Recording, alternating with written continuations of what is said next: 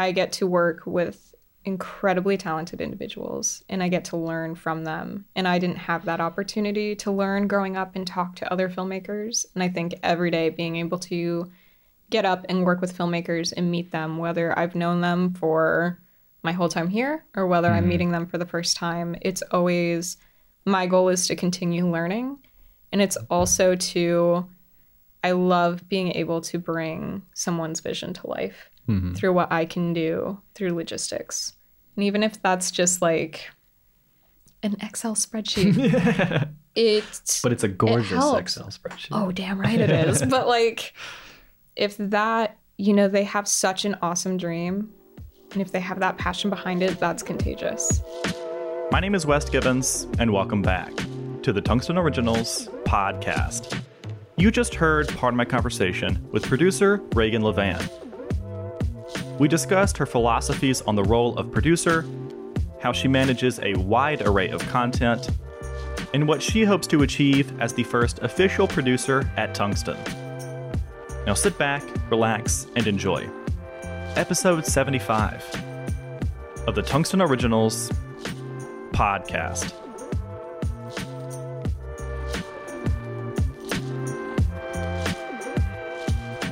Reagan, welcome to the podcast. How's it going? Good. How are you? I'm doing well. This is an exciting time to have you on. You are you're the only episode that I recorded and never aired, which is a great way. So fingers crossed for this one. Right. This is a great way to start off this podcast. Basically, I interviewed you like 2 weeks before COVID happened. Yep. And we were in Pink was about to happen, or Pink had just happened or something. Pink was a short that I helped out on. Blueberries was right around the corner, and school was getting crazy, and then COVID happened, and I just never got around to releasing it, and it's all your fault. That's fair. So I'll take that. So just don't do that again. Oh, my bad. Be really careful with this episode. Who knows what will trigger for the next year? Yeah, exactly. But yeah, no, this is exciting. You are a producer at Tungsten. You are the producer of Blueberries and also the maker of many other great things. We become close friends, so I'm glad I'm interviewing this time because I feel like a lot of exciting things have happened since, obviously, the great unaired episode. And we're together. This is being properly filmed by our lovely DP Joe, who's just off camera. Hi, Thank you, Joe. And we're in my hometown, to prep for Blueberries. And this is the first time we've been together since you became an official member at Tungsten. So and I think since COVID. Right. Oh yeah, true. This is the first time we're seeing each other in over a year. It's crazy.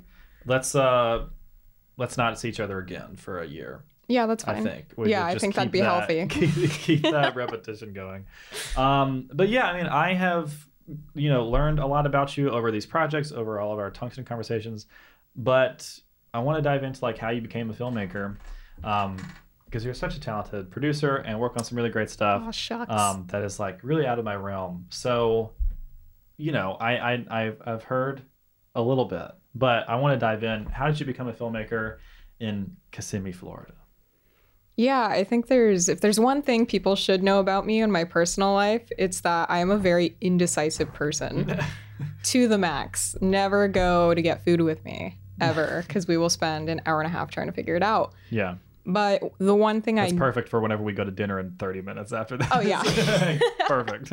That's why Joe's picking. Okay, great. But if there's one thing I have been decisive about in my life, it's that since the age of 9, I've wanted to be a filmmaker. And that is the one thing that I've you've known, and I didn't always act on it per se. Right. I majored, I got my degree, and I did some time, thought I was going to be a horticulturist. You did an associate's degree, yeah. I did in high school. Where?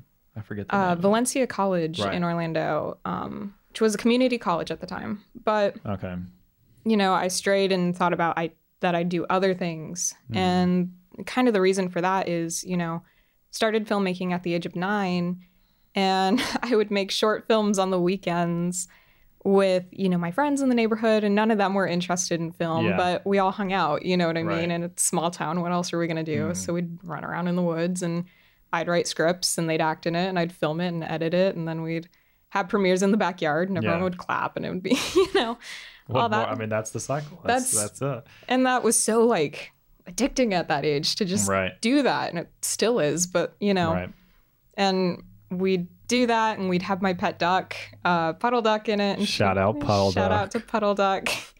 And that's how I got into it. And but there weren't a lot of resources, at school or, I had a film production class in high school I've interviewed a lot of people and so many people say that they started in like their AV class. And I'm like, where was my class? Mine only lasted a year before funding, shut it down. And it was, the arts as much as, Orlando and Kissimmee, they're huge on arts, which is awesome. But just at the time, it was something they couldn't fund. So I didn't have that creative outlet. I had a couple of friends in high school, shout out to the guys with ties, who, we'd do, make little videos for their church and things like that, or just on the side. But there was no real, I didn't think that was a career I could actually go into. Right.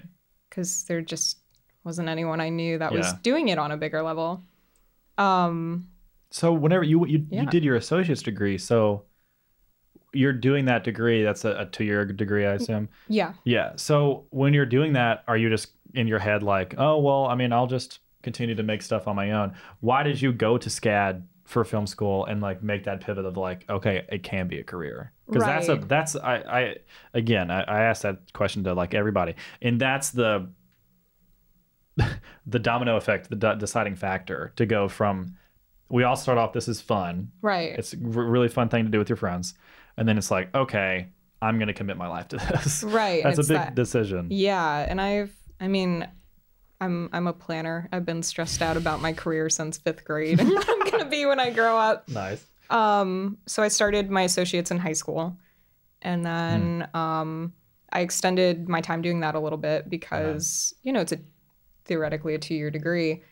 And I was still like, I don't know what I want to do or if I want to commit to film and actually make that jump because, I grew up in Central Florida. So my options were, okay, I could maybe go down south and go to Miami or I could, go to try to apply for FSU or, whatever. And I just didn't know where to start. And that was the most frustrating part because I didn't have people that I could consult about these things. And if I went, people would be like, oh, you're making little movies, you know? Yeah, exactly.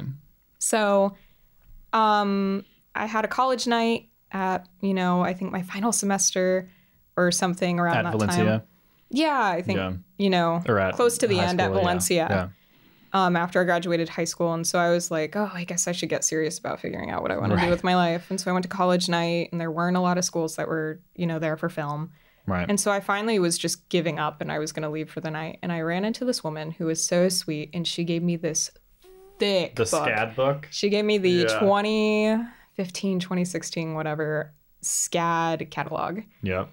And I took it to be polite. I can imagine the cover of that book. It was like, I probably have 3 copies of those. It's huge. I think I still have it at home. But I went home that night and I threw it down because I was like, this is huge. This is overwhelming. I'm going to take a nap. And then a few weeks later, I was cleaning out my room and I tripped over this book. And I finally was like, oh, I'm going to look through this. And that's how I was introduced to SCAD. And I, looking at other film schools and trying to figure out what I wanted to do, I personally felt that I would get the most opportunity for me in film and have the best chance to get into a degree and not, just get a cinema studies or work at my local news station, which are still awesome options. It just wasn't for me. And I wanted to get out of my hometown and have big dreams of going to Hollywood or, whatever. Right. So that's why I went. In Hollywood. Here we are right now. Yeah.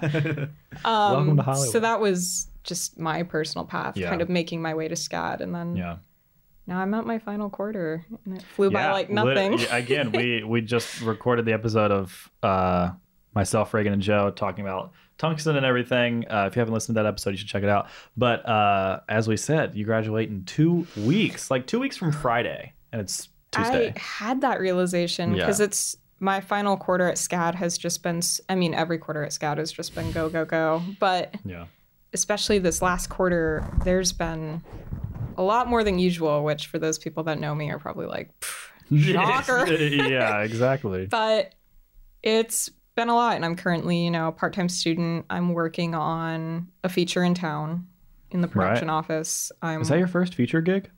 Yeah.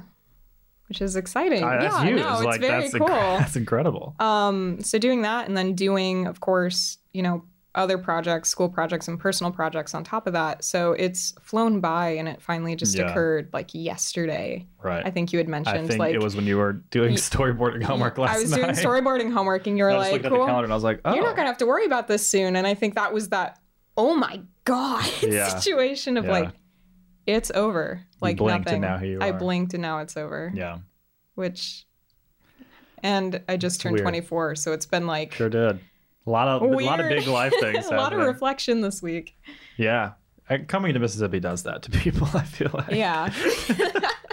The audience. This is our first episode with the studio audience. The studio audience of Joe agrees. Yeah. Let's go. Thanks, Joe. This is why you should check out the video version, folks. Well, yeah, I mean, it has been, I feel like you're part of so many projects. I'm like still learning about the stuff that you're on just because we met at Reconnection, right? Well, I mean, we met at your kitchen that one time. We met through mutual friends, but I think that was the first time we started talking to people. Right. Yeah. So there's this, it premieres tomorrow, Reconnection. Also I'll wild. put a link to that in the description. Shout out to Seth Cunningham. Yeah, congrats, Seth. Yeah, the creator of that. It was a web series, proof of concept kind of web series. Mm-hmm. And we both acted in it in episode 2. And I was like a minor character and you were playing a monster. As always, because it was a horror short. And we talked a lot about it, talked a lot then, and got to really know each other. But I have always been so impressed with like how much stuff you're working on. You know what I mean? Gosh. Because it is like it's traditional, quote unquote, traditional dramas like Blueberries, and then there's animation stuff, and then like just it covers a wide gamut, documentaries and all that kind of things. So whenever you came to SCAD, were you like, okay, I want to be a producer? Because I had a similar making things with my small town friends. And I feel like most people, when that's their story, they go the director route because like you have to produce it because no one else knows what they're doing.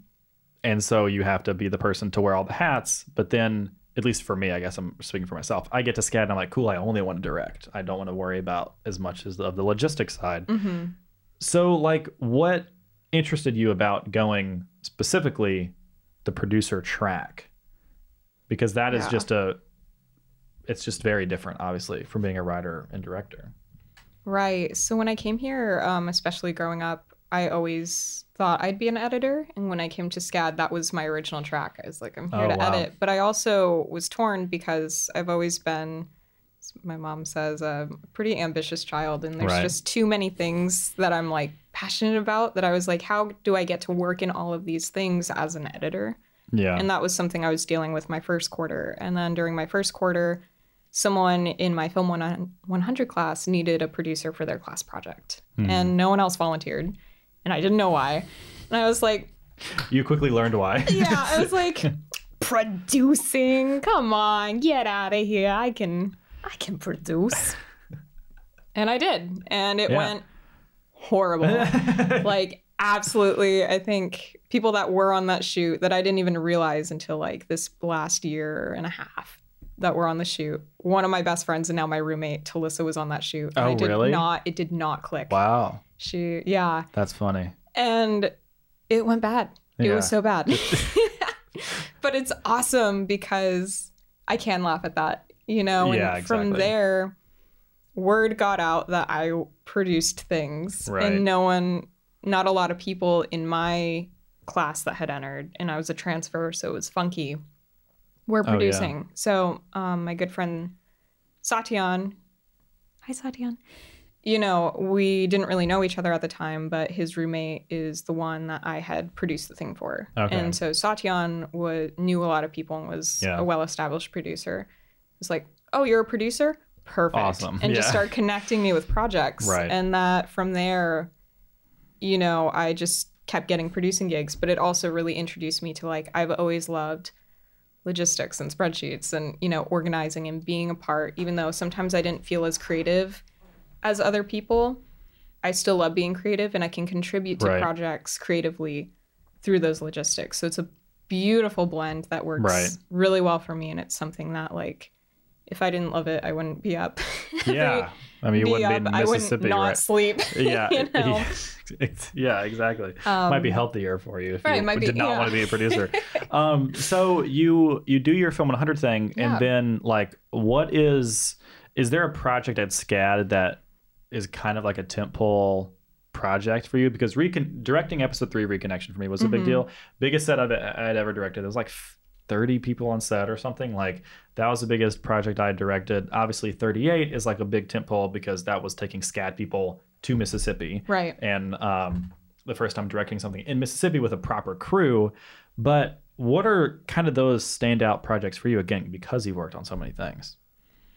Yeah. So I think there's 2 answers to that. And the first one being, my gut punch reaction is to say this animated VR production I did, I was brought on to my second quarter here. So I was a sophomore because I'm a transfer and things were wonky.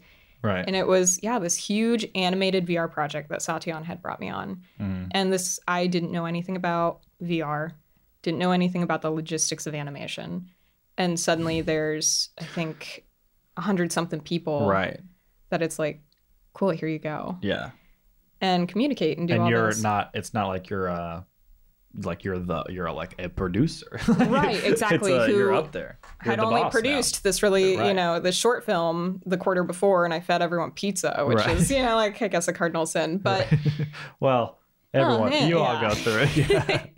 It's a rite of passage, I think. So going from, like, barely pulling it together on this set to suddenly, well, here's this huge project. Yeah. And I think that was the project that really taught me, like, I can do it if I put my mind to it. Right. And that really forced me to grow up and learn and do a lot of things. And I was on that project. I mean, it was years, right? Like, it lasted for a long time. Right. As of last month, I think it finally, really? Reached its end. Wow. Which is heartbreaking to watch a project that you've been on so long just, come to an end. But I think also, like, it was one of my favorite experiences here and really shaped me as a producer. Yeah. Going into the rest of my time at SCAD. Yeah.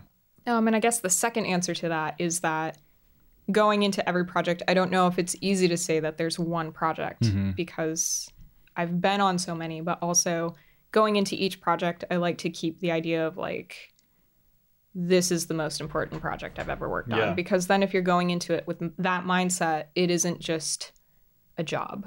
Yeah. It's just, okay, we'll get through this one and then we'll go on to the next one. It's, you want to put your all kind of into each project you go into.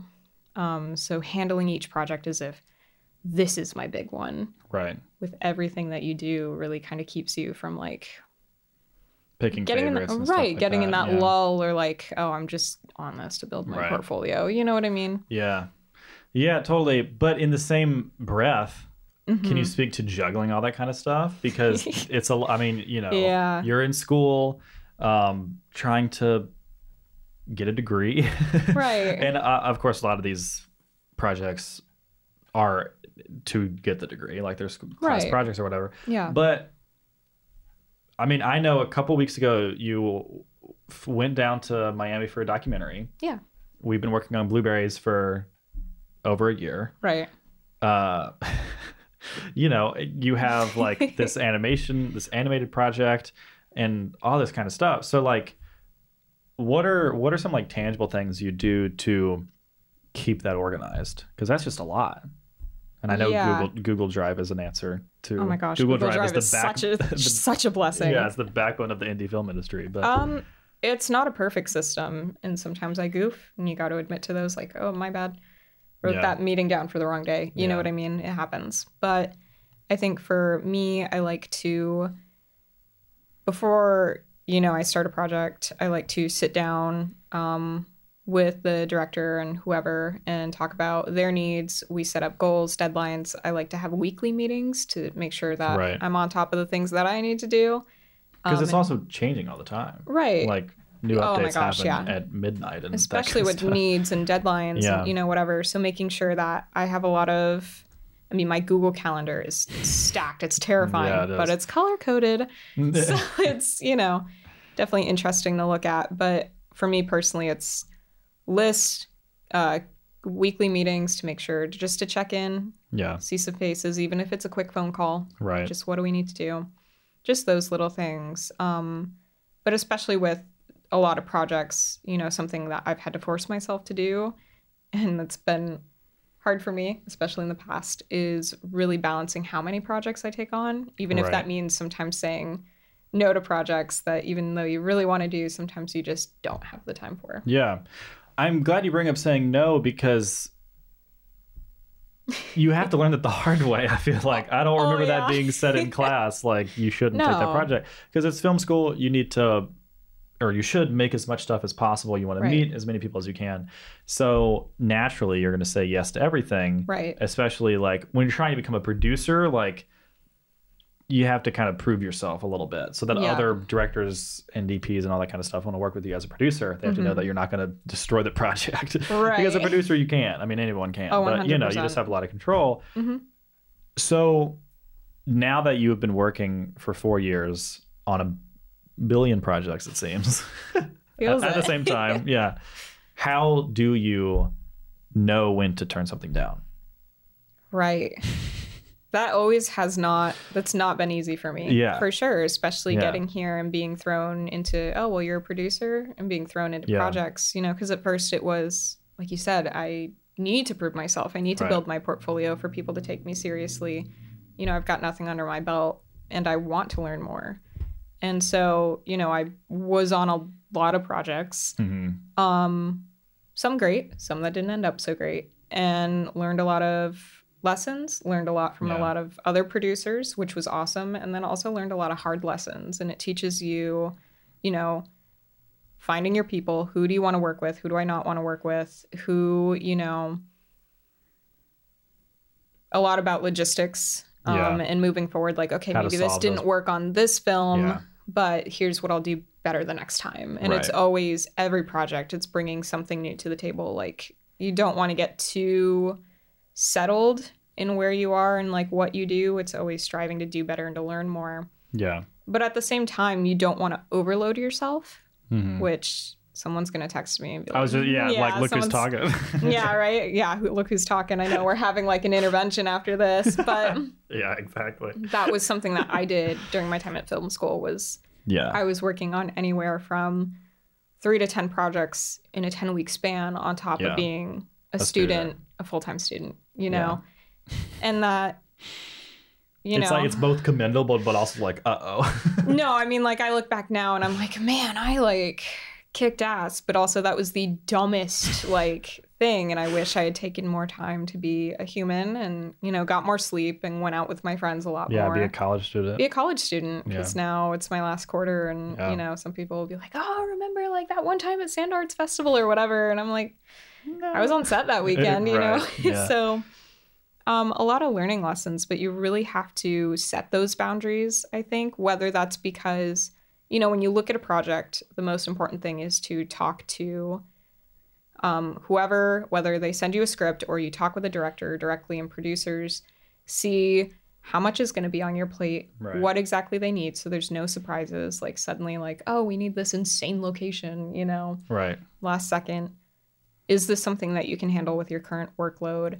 And is this something you can really give your time to and manage? And then do you have time to be a human on top of that? Exactly. So it's all your individual needs. The lowest of priority. Right. And I think there's nothing wrong with if someone pitches you a project saying, hey, can I look this over and get back to you in 48 hours? And I think that's something I really had to force myself to do my junior year was, if someone pitched me something, not immediately say yes. Yeah. It's, hey. Because it's like, you feel like you got to grab the opportunity. Right. You got to take the opportunity. Yeah. And I finally hit that point where I was like, I don't have to take every opportunity. Yeah. I'd rather, and there was a point where I was just like, I'd rather work on a lot of things with people I really care about and friends I really care about than, just take a project for the sake of taking a project. Yeah. Because you have to like the people as well. Oh, 100%. Like, you're working so it's not like a traditional 9 to 5. It's all the time, effectively. Right, especially as students, we Right. don't get to go home at Right. 9 and, turn our work phones off or whatever. It's, Yeah, exactly. I'll Yeah. wake up and my phone will be full of notifications of, hey, where's this? Can we do this? Can we meet later? Yeah. But I think learning those hard lessons and finally learning to say no to projects and really being choosy with what I do was the best decision I ever made, because Yeah. now I get to work with my favorite people every day on some of the coolest projects that, like, I'm probably super obnoxious, but I'm that producer now that's like, oh my God, did I tell you about my puppet film? Or like, I did it to you and Joe today. You've done multiple puppet films. I've done little known secret. They all prepared me for this one, Yeah, exactly. But even I think earlier I showed you and Joe, like, one of the animated projects I'm on, Yeah. I'm like, we got a compositing test and look Yeah, at it, it's awesome. Yeah. Because I'm super passionate about these projects and the people and what I do. So it's not work. I wake Right. up and I get to talk Right. to my favorite people and make awesome things. And this is what I've been waiting for 4 Right. years. And I'm seriously in like one of the happiest places I've been in film school. It reminds me of something my roommate senior year of high school. For those who don't know, I went to a boarding school for the last 2 years of school. And so we were in a dorm. And so I had a roommate. His name was Kobe. Shout out to Kobe. I'll never forget this. I was like in a really low place, but I was making stuff. And I was like, just like not in a good headspace. And he was like, well, you should like, he was basically like, well, you're doing what you want to do right now. And in a grand scale, not like Yeah. in this moment you want to lay down and you want to lay down, but like you are achieving your dream in a way. And I was like, whoa. Yeah. Like it really reset No, my that's awesome. perspective. I don't think I've said that on the podcast, but it was really a powerful thing. Like even of course that was pre-SCAD. So I mean, like if only I would have known what I would be doing. It is, I think, good to remember like we are filmmakers and we're making movies. And that's Right. really, really cool. But in the same breath, it is work still. No, So that's why you have to 100%. learn to say no, because I mean, blueberries there's going to be a time in which the whole world is on fire with blueberries. I mean, I guess yeah. we already had that happen That's what with we're- COVID. yeah. So Couldn't control that though, for yeah, sure. exactly. But you still have to like recognize that it takes a lot of time and effort to do all those things, especially in film school. You're not getting paid to do those things. Right. So that balance is important. I'm also glad we're talking about this because I think this is applicable to every crew position, like not just producers, because I know that, or at least I've heard a lot, someone reach out to someone to be like an AD or something. Yeah. And I've heard people say like, oh, I don't want to say no because they're a good friend and it's a good project and they really need someone, but I'm just so packed full of projects Right. that if I say yes, I'm not going to be able to give them my full time. As a director who's like looking for crew members, I would much rather someone tell me, I love it, I'm so sorry I can't do it, than 2 weeks in be like, I've realized I can't do it. Right. No, 100%. Which is, everyone has their reasons, like, and things change, things come up. So Right. like, people's schedules can obviously grow and all that kind of stuff and evolve. But I think if you have that gut feeling of like, I just know I'm not going to be able to give my all, it's actually better for everybody to say Yeah. no, because then they can go find someone who like, regardless of skill or whatever, can give at the time. And that is the one asset we cannot buy more of. So that's like the most important thing. So I think that's just good in general. Like if you can't, like, film takes a lot, even if you're just I shouldn't say just but even if you're a below the line position like a grip or someone on cam team or a script supervisor or whatever, there's still a lot of work that comes in with those people.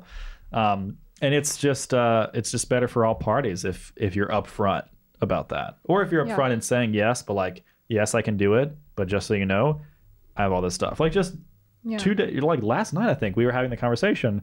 Like, I know you have all these projects that are time sensitive because you're about to graduate. So like, how do we make our lives easier with blueberries? Right. I like, it's so important to just have the open communication, just be honest, because if you can't do it, that's fine, but just tell me. It's better in the You know long what I run mean? too, because there's no shame in that. And honestly, I respect people more who can come to me 100%. and be like, hey, I can't do this. And it's something I try to apply in my own life and either say, you have to be honest and upfront of like, hey, I can't do this right now, but can we do this or find that compromise? Yeah. Or, hey, there was something recently about just setting those boundaries and admitting when you're wrong or you need Right. to like move something around, because I'd rather have people over communicate than, Yeah. you know, Or not. like, yeah, both saying, hey, I'm busy, or like, hey, I'm going through a rough patch. And Right. so like That's a big that one. that can affect my communication, because this is good because I'm coming at this from a director's perspective. And so, you know, as a director, your whole job is to communicate to people. And so that will change how I communicate with someone if I know that they're going through something, whatever it may be, Yeah. that I need to not walk on eggshells, but like gentler with them than I am with Right. someone else. Like, yeah, I just, my whole perspective is like, just tell me. So and then we can all like, then there's no misunderstandings, whatever it might be. That communication is so important. So yeah, I totally agree.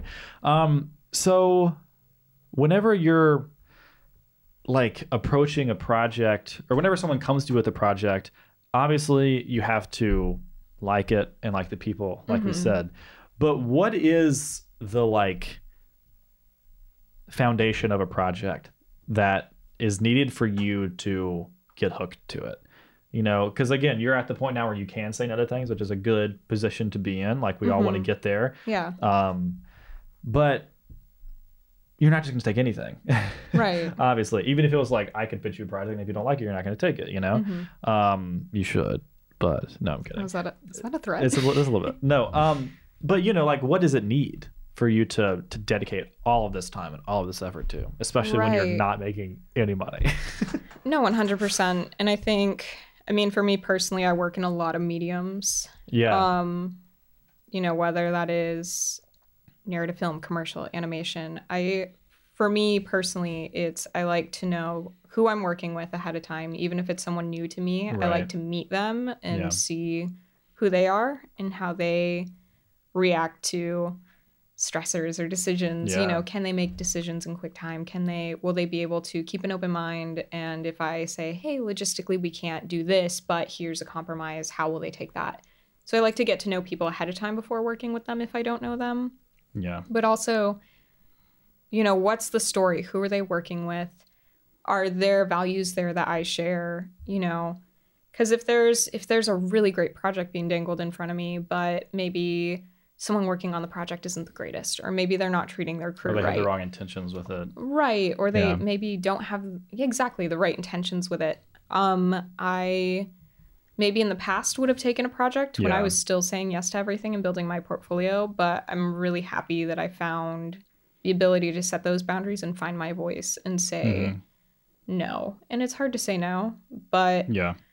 you know, because you don't ever want to seem like mean or like, no, we're not working Right. together, you know, whatever, but it's necessary. Yeah. So I really like to, at this point in my life, really stick to my values and who I am and what content do I want associated with me, and are they putting their people first? I'm glad you point out the content associated with you, because word spreads. Yes, You know it what I mean? does. Like in good Yeah. and bad ways. Like if people see that you're working on really great stuff, then they're like, Yeah. okay, well then you become an asset that can help them elevate their project to a certain level, make it as good as they want to make it, which is of Right. course what we all want to do. But on the flip side of that, and this hasn't happened with you, but just word spreads. Like if you're just making stuff and it's like kind of scammy or just like makes your skin crawl a little bit, like, Yeah. well, then maybe she's not the right person for this job because of all that other kind of stuff. Again, not that hasn't happened with you. You wouldn't be sitting here if that had happened with you. I wouldn't have brought you to my home. But it is important to, like, you know, the company you keep Right. certainly can show a lot about who you are 100%. as a filmmaker. And I think that's why it's important to keep, you know, once you find your people, and sometimes that's Yeah. not always the easiest thing. I know Right. it wasn't easy for me for a while, but once I found my people Yeah. who shared those same values and who shared those same, you know, for me personally, on sets, it's my people come first. And the crew, Yeah. how are you treating all your crew? It's not just treat the producers and the director with respect. It's every single person, because they bring so much to the table and they have their own lives and they have, you know, they have skills that like I couldn't bring to the table. That's why we Right. hired them. You know what I Yeah. mean? And they deserve as much respect as a director, an executive producer, all that. Yeah. Even PAs, as much as, you know, especially when like PAs. Yeah, especially like it's good to remind like we're all students. Yeah. Like yes, I'm the director of Blueberries, but like so I'm not flying in a private jet or need like the nicest car or whatever. Like we're all just people. We're all like Right. we are on the same playing field, Mm-hmm. you know, at this stage. And again, Yeah. we're not like if you are paying people at our age or at our stage, like it's probably not the union industry rate for like a tier 1 show or whatever, or the top tier show, but most likely you're not paying them. So like those comforts need to be extra taken care of. Like make sure the food is really, really good. And no, that the 100%. project is something that they want to work on, that kind of stuff.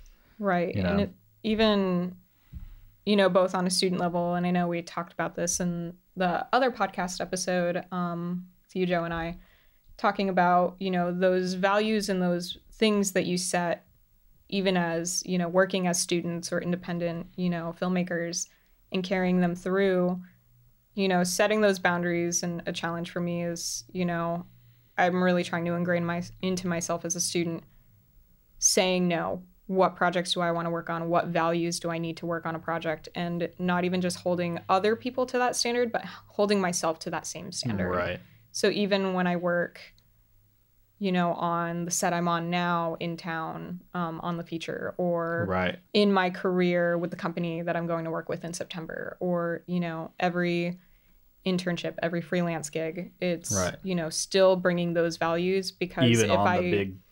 Right, on the unquote, big yeah, things, yeah. because if I didn't start now, it would be much more difficult for me, Oh, yeah. you know, 100%. to stand up for myself and stand up for my people. Yeah. And Yeah. again, just the word spreads. Like Yeah. those decisions that we make now like do have ripple effects. And I think it also can like I know that there are people who I reach out to about Blueberries and they're like, oh, Reagan's a producer? Okay, I feel better. You know what I mean? Oh, like thank that's like, or they feel way worse. No. Oh yeah, they're like, oh, gross now. Yeah. But like you want people to associate your name with like good experiences, Right. which is a duh thing to say, but it's like it's very, very true because we've all worked on projects that the experience is terrible. Like the set Yeah. experience is not good for whatever reason, not to point any fingers, but like things go wrong and you're not taken care of or whatever. And you're always going to remember that set for that. But I Right. think people like on Blueberries, like my goal is I want people to come work on Blueberries and like tell other people like, oh, that was such a cool experience. You know, getting to go to the middle of nowhere, Mississippi and make something like that's the important best to me as a feeling. director and as a producer. Yeah. It's the best feeling to hear from your crew that like they had fun and they felt taken care of. Yeah. And I like to do that on set. Even, you know, as a producer, I still like to be involved on set, and I usually Right. step into like a UPM role. And even if that's noting like, hey, what's everyone's favorite like coffee order or piece of Yeah. candy, and just having that on hand, or Right. like, you know, it's going to be hot, bring popsicles. Because at the end of the day, things are always going to go wrong on set.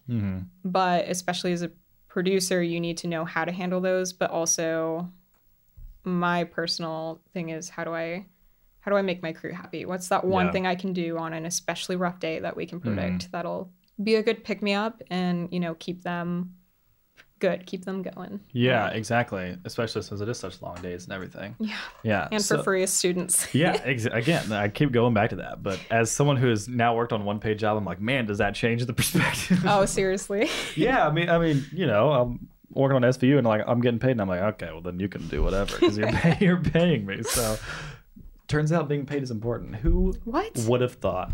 You want to get paid? I want to take everyone back, or I want to take everyone to the last week of the last on-ground quarter at SCAD, because that was a hell of a roller coaster for both of our film careers.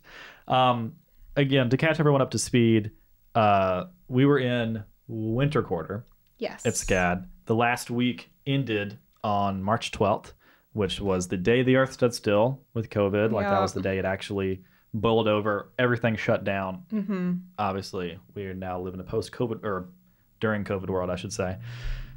So that was a crazy week, not even just because of that. the Sunday, we're talking about Blueberries, by the way. This is my thesis film. Reagan is a producer, or was going to be my thesis film until COVID happened. And so that's what we're in town prepping for.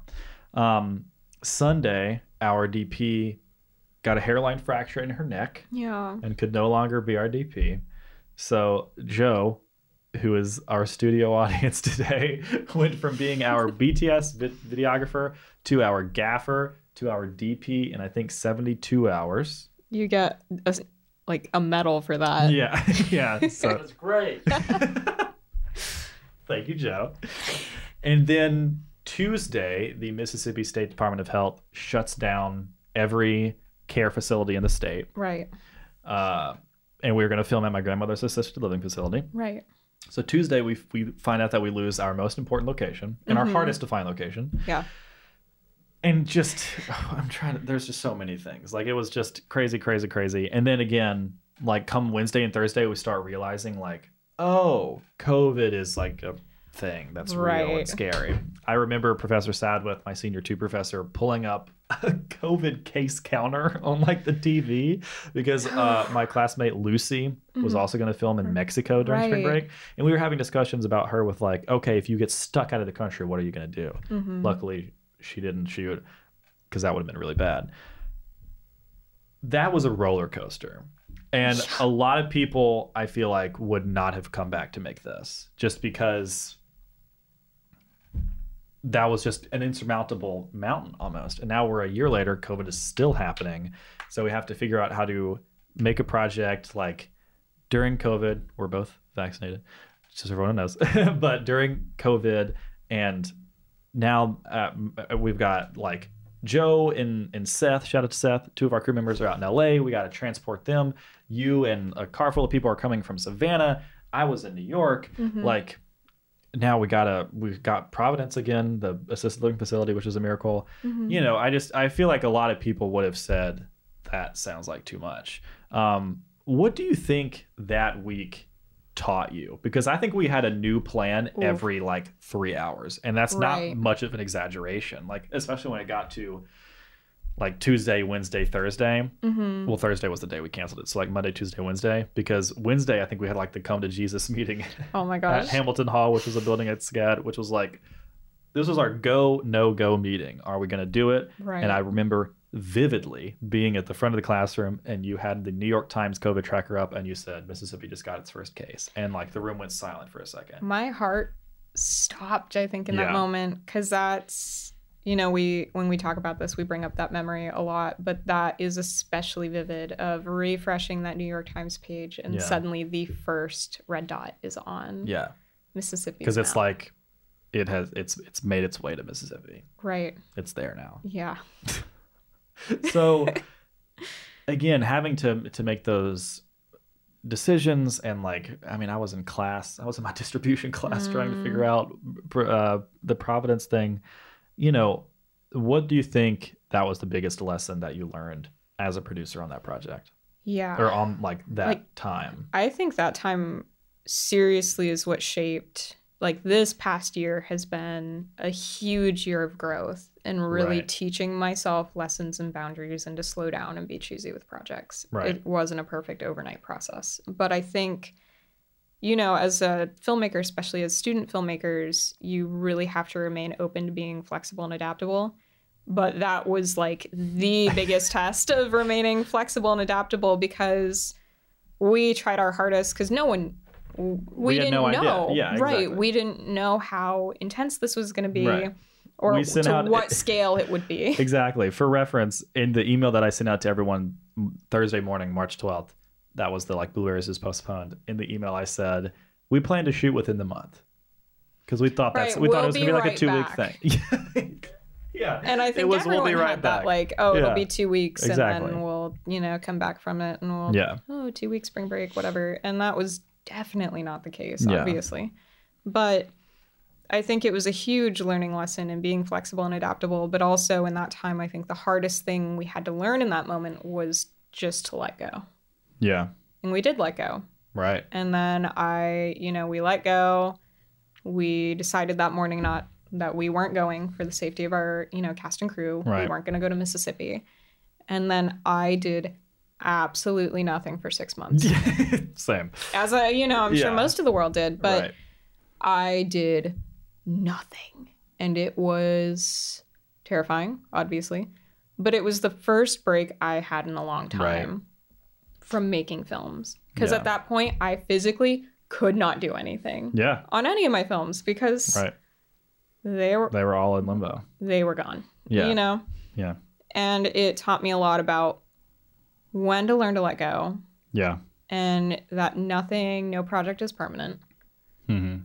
And that I needed that this was the first time in 3 years that I had stopped and taken time for myself. And that was that huge moment of, that was so unhealthy, looking back at the last 3 years. And that was when I had to have my own come to Jesus moment. Yeah. And be like, you can't keep doing this. Right. For the rest of your life. You know what I mean? In terms of like pushing yourself like this and not having those boundaries and not doing anything. So, and I think going into that, still learning how to say no and be picky with projects as everything opened back up a little bit in our world, and going back into projects and being back on set for the first time in the fall. It was kind of a crazy experience. Crazy, but it was, it's been a lot of learning lessons. But I think if it weren't for that, I wouldn't be where I am right now. Mm-hmm. And I think quite literally, you wouldn't be in Mississippi right now. I'm sorry, I got you off. No, yeah. Seriously. And that's, if it weren't for those, those hard learning lessons in that week, I wouldn't be where I am right now. I wouldn't be pickier with my projects. I wouldn't be working with some of the best people I know. And I wouldn't have come full circle at this point from where I was at 9, wishing like, I wish every day I could wake up and make movies with my friends, and I'm doing that. Yeah. And if I didn't have that, that week of, I think if I'm gray in the next 6 months, it'll be, if I didn't have that hell week, I wouldn't have forced myself to reevaluate the way I approach my final year of film school. So we've discussed why you started becoming a filmmaker with Puddle Duck. Shout out again to Puddle Duck. Working on every project under the sun, and now managing that and like keeping a little bit under wraps what you're saying yes and no to. Right. You graduate in 2 weeks. Woohoo. 2 weeks from Friday. We're recording this on a Tuesday. When this comes out, you'll be graduated. So everyone say congratulations. Congrats, future me. You did it. Yeah, exactly. Hopefully. Hopefully didn't screw it up in 2 weeks. This is where I fall off the stage. We can laugh about this in 2 weeks. Yeah, exactly. And this fall, you're starting a quite impressive job on the video team at Deloitte up in DC. I am. Wear my Deloitte jacket. Yeah, exactly. Deloitte merch and bio. I feel like our peers are all at like a transitional stage right now, from graduating to entering into the real world, quote unquote, and starting these jobs and all that kind of stuff. Mm-hmm. Whenever you like zoom out a little bit and get your head above water, which I hope you get a couple chances to do that. Thank you. What is the North Star that keeps you going? The thing that you're always striving for, the reason that you keep making things, because it is stressful and it is a lot of work and it can be unhealthy and like you lose sleep and all that kind of stuff. Why do you keep going? And that's why I didn't tell you the question before we started recording. No, that was best that you didn't. That's a good one. Thank but you. like a doozy. It's my favorite question to ask people. No, it's a fantastic question. Thank you. Yeah, of course. Keep that in. Don't cut that out. So what keeps me going? I mean, from a young age, I knew I wanted to be a filmmaker. And I didn't know if that would ever be possible just based off of where I was. And I knew if I did this, I had to like give my all into it.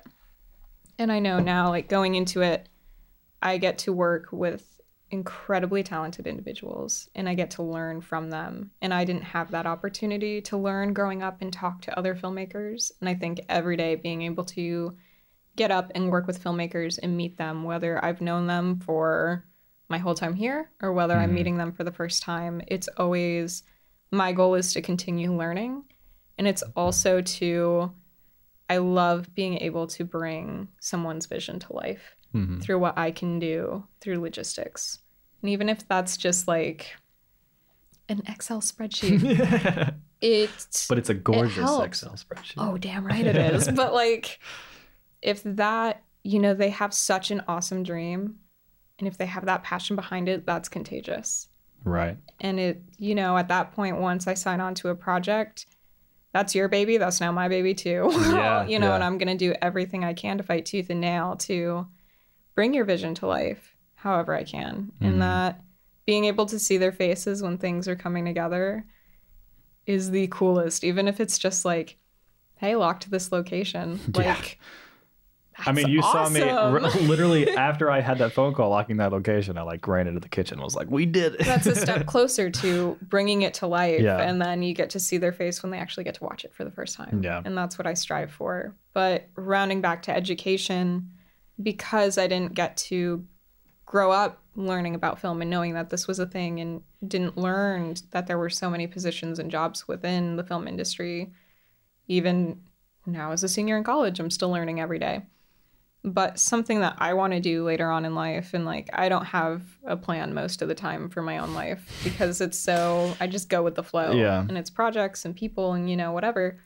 But something I'd really like to do down the line is take all that knowledge and take all that experience. And this is my own goal, and I don't know if it's silly. And like, Quinn, you can tell Quinn to kind of it's silly, but I'm not gonna I have want to Quinn cut your eventually goals. work in education or some sort of mentorship program. Cut it, Quinn. No, I'm kidding. I'd love to work in some sort of mentorship program for either kids or teens or something, and these kids that have these awesome stories. Yeah. Because I worked with fourth graders for a long time, and I've worked with kids, and I've got younger siblings and all, you know, watching all of their friends, and kids have the coolest ideas. Yeah. And I remember being a kid and having all these ideas, Right. but not knowing how to execute it or if it was a thing, or no one else has these silly ideas, like, you know. And, you know, we talk about the next generation of filmmakers. Eventually our generation will be, you know, The oldies. the oldies, which is crazy to think. But I don't know. That's like what fuels my love for filmmaking too, is the idea that someday I'd love to be able to teach Give kids back. and mentor kids and give back and help the Yeah. next generation of filmmakers. Yeah. Yeah. Well, that's awesome. I mean, I have no doubt that you'll be able to do that. I hope we can foster similar things through Tungsten, but also just I know you'll achieve that on your own. Reagan, I'm so glad we get to release this episode. We'll see. Don't call it yet. Exactly. Thank you for coming on the podcast. Thank you for saying yes when I called you in December and pitched the idea of you working at Tungsten. It's been a lot of fun, and we've achieved some great stuff. And in a month, we'll be filming Blueberries, finally. So excited. Everything crossed. So yeah, it's been a lot of fun, and I appreciate coming on the podcast.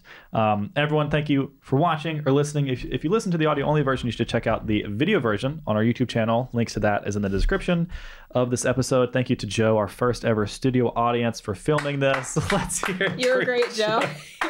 I loved it. Woo! I'm gonna keep you with every episode. Woohoo!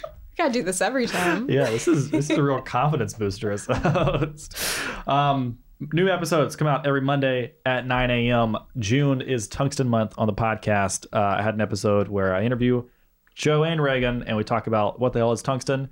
And then episode with Joe, off-camera Joe, right now, and Quinn, the editor for the podcast, as well. So thank you for listening. Be sure to follow us on Spotify and Apple Podcasts. All that stuff really helps. And if you haven't said this in a while, leave us a review on iTunes. That is actually a huge help. Reagan, thank you for being here. Thanks for And we'll having catch you in the next one. Let's clap us out. Woo!